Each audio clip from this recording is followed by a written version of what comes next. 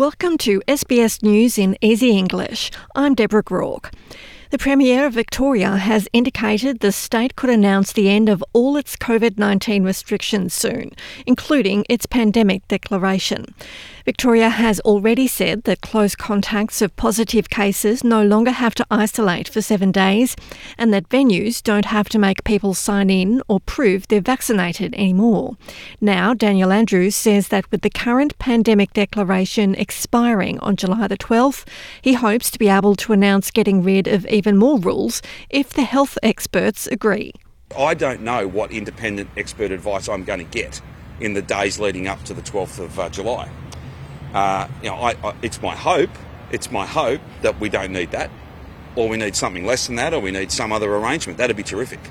The legislation that gives the Premier power to declare a pandemic and the Health Minister responsibility for public health orders was the subject of daily protests on the steps of Parliament last year.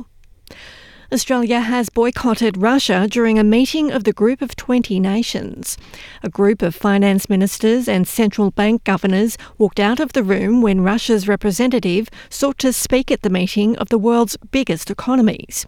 Federal Finance Minister Simon Birmingham says many Australian officials were attending online and joined the boycott by turning off their computer cameras. Meanwhile, the Prime Minister, Scott Morrison, has been criticised for making comments about children with a disability during Australia's Leaders' Debate last night.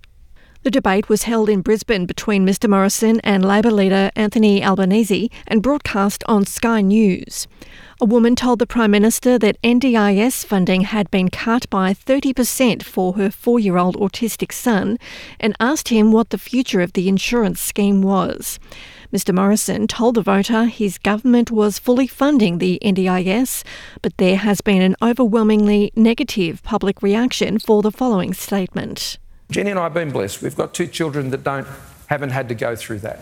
And so for parents with children who are disabled, I can only try and understand your aspirations for those children.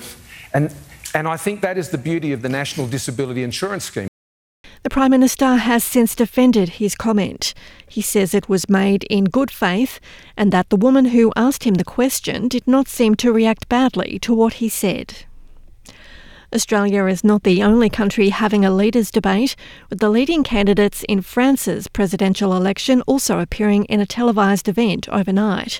The current French President Emmanuel Macron is facing a strong challenge from his far-right opponent Marine Le Pen in the presidential election, which will be held on Sunday.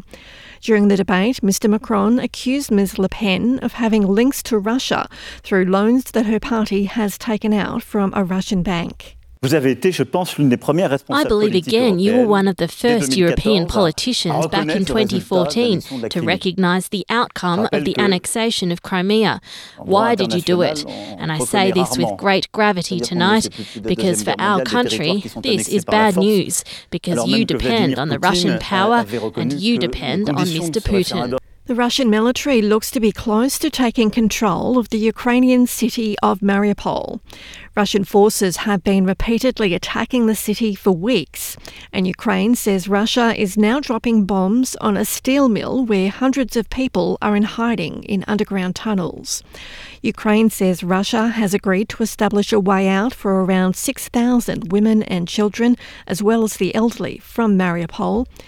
A Ukrainian military officer has also posted a video message on Facebook asking for the world to help them get out. This is our appeal to the world. This could be the last appeal of our lives. We are probably facing our last days, if not hours. The enemy is outnumbering us 10 to 1. They have advantage in the air, in artillery, in their forces on land, in equipment and in tanks. I'm Deborah Groark. This is SBS News in Easy English.